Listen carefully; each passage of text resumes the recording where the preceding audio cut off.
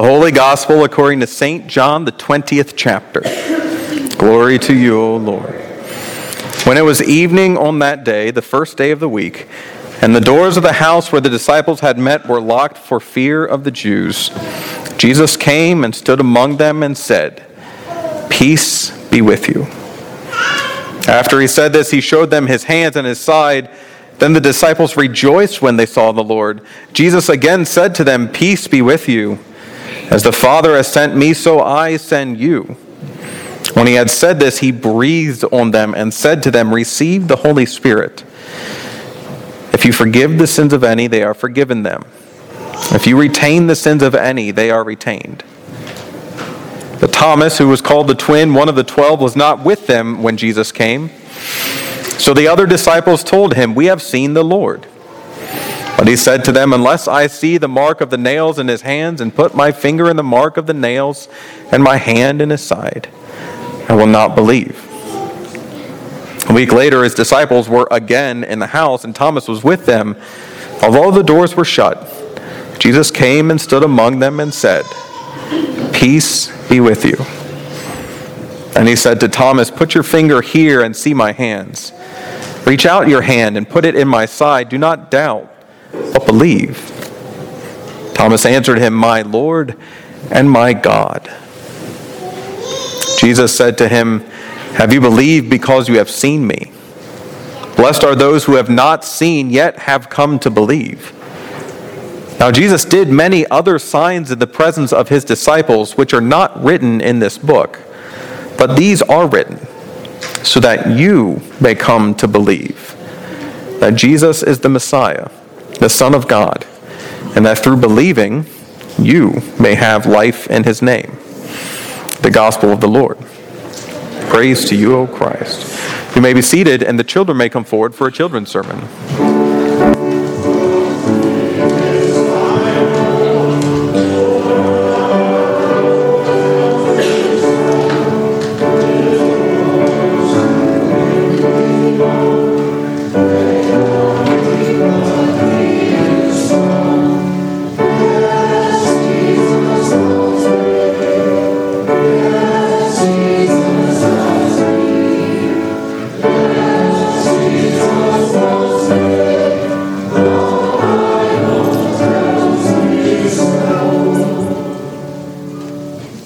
All right. So I have a few more. Good morning. I've got a question for you. How many of you know the Lord's Prayer? Very good, very good. Some of us do, some of us don't. That's okay. We all learn at some point in our lives. But basically, prayer, and the Lord's Prayer, is a way of talking with God, of telling God about ourselves, of sharing with God our thoughts and feelings, and of listening to God to see what God has to say back. It's a special kind of talking. It's not like you can just walk up to God and say, "Hey God, want to talk?" It takes a different kind of thing. So usually when we pray, we fold our hands. Can you fold your hands like this? And we bow our head. And we close our eyes. And that's usually how we pray. Now, those of you who do know the Lord's Prayer, one of the prayers that we pray, who taught you the Lord's Prayer? Yeah. Oh, your parents. I don't really remember. Could be. You don't remember. It was a long time ago. Yeah, Ava. Just from being here? Just from being here. Know it? Yeah. Everybody else says it, and then you see it in the bulletin. You know it too. Yeah. From being here every Sunday and memorizing. From being here every Sunday. Do your parents ever teach you anything? Yeah, from time to time. Do your friends ever teach you anything? Sometimes.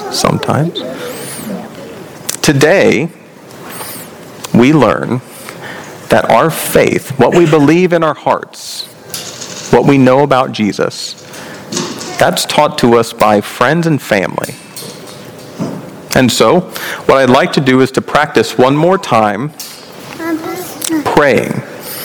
And today, instead of having a prayer at the end, we're going to pray the Lord's Prayer. Well, since all of us don't know it, I need folks to look at my nose. Can you look at my nose? Right here. It's a nose. We're going to fold our hands and bow our head and close our eyes. And then you're going to repeat after me because we teach each other faith. So close your hands, bow your head, close your eyes. Repeat after me. Our Father, who art in heaven, hallowed be thy name. Thy kingdom come. Thy will be done. On earth as it is in heaven. Give us this day our daily bread. Forgive us our trespasses, as we forgive those who trespass against us. Lead us not into temptation, but deliver us from evil. For thine is the kingdom and the power and the glory forever and ever. Amen. You can practice this prayer with your family each and every day. And once you know it really, really well, you can teach others too. So, this week, I want you to work with your mom and your dad and everybody else and learn this prayer. Learn the Lord's Prayer. They know it too. There's a little secret for you. And once you get good at it, share it so that we can all have faith together. Sound good? All right. Since we already prayed, it's probably time for that snack, right? Yeah. All right. And then time for me to use the bathroom. Oh, thank you. Very good,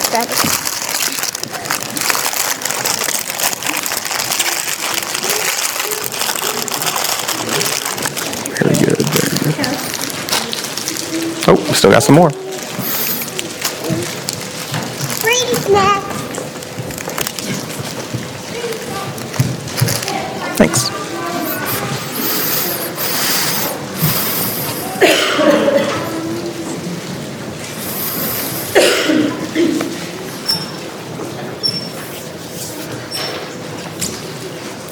In the name of Jesus, amen. Here in today's text, among many, many other places, we see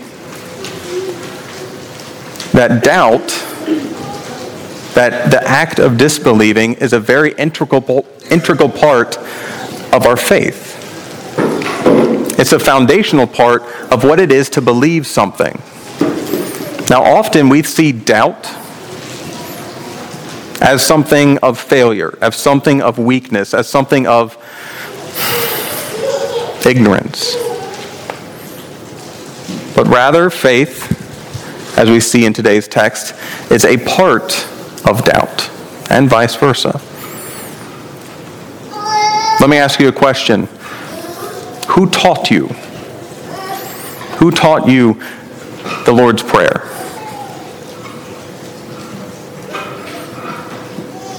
You can answer if you want. Sunday school. Your mom.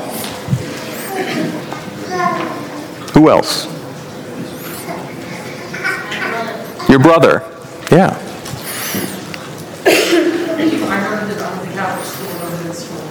At school. Catholic school. Yeah.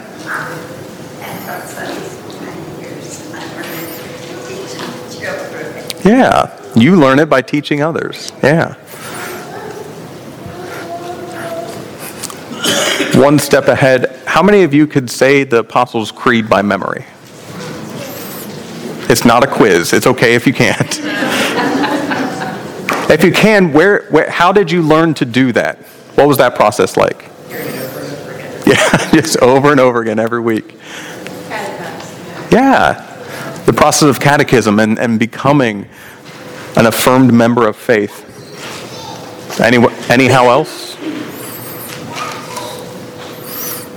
I'll admit one of my nerdy early pastor stories. The Catholic friend that I had on recess, we would see what parts of the liturgy we had memorized and just rattle them off super quick. Believe it or not, I wasn't great at sports, so. How many of you have the 10 Commandments memorized in order? That's okay. That's okay. Again, not a quiz. Not a quiz. There's three main aspects of our baptismal faith that most denominations of Christianity would point you to, and that would be the Lord's Prayer, the 10 Commandments, and 9 times out of 10, the Creed, or some profession of faith.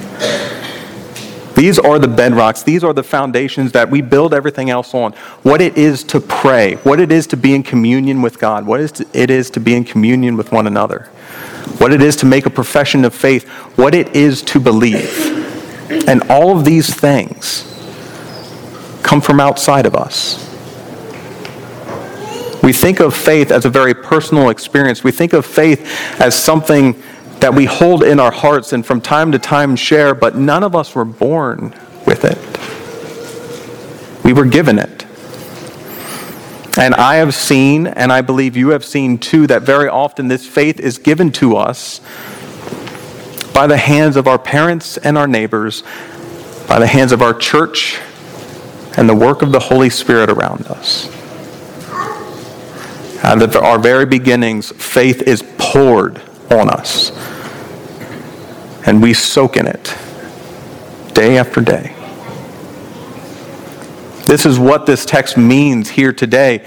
This is what it means for Thomas not to believe, even though the other 11 are believing. This is what it means for Thomas to dwell in a community that, while they've seen the risen Christ, continue to keep themselves locked in a room. Faith is not in them, it's outside of them, and it's breathed on them. And it's appearing to them. Faith, while it resides in our hearts, comes from the outside. And so it is with us. I'm not sure Nolan believes anything yet. He might believe that he looks very cute, and he uses that to his full ability. But just like you, Nolan will come to believe over the course of time. He'll come to believe whatever the church teaches him and whatever the Holy Spirit places in his heart. He'll come to believe of baptism what he hears over and over and over. He'll come to believe in prayer what he hears over and over and over. Just like us. And so,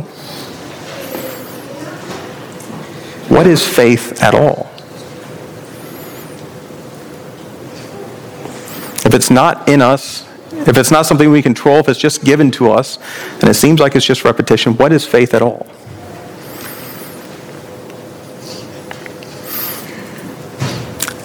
A very good teacher of mine, Dr. Gordon Lathrop, was trying to explain faith in an overarching understanding. And he used these three things, the 10 Commandments, the Creed, the Lord's Prayer, as a means of telling us about faith. And he said, you can get up in the morning and look at the 10 Commandments and realize that you don't believe any of them. And even if you did, you can't keep all of them. And then you can move on to the Creed, and you can look at it, and you can look at its profession of faith. And on your best days, maybe you believe most of this. And on your worst days, maybe you don't. And then you can turn to the Lord's Prayer. And in the prayer, on the best days, you can get the words to come out of your mouth. And on your worst days, you don't even know what this means. It's just words spoken into the air.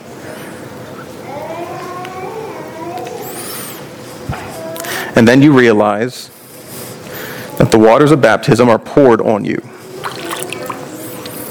And it's not because you knew the Ten Commandments in order. And it's not because you can recite the creed together. And it's not because you pray on a regular basis. It's because God loves you.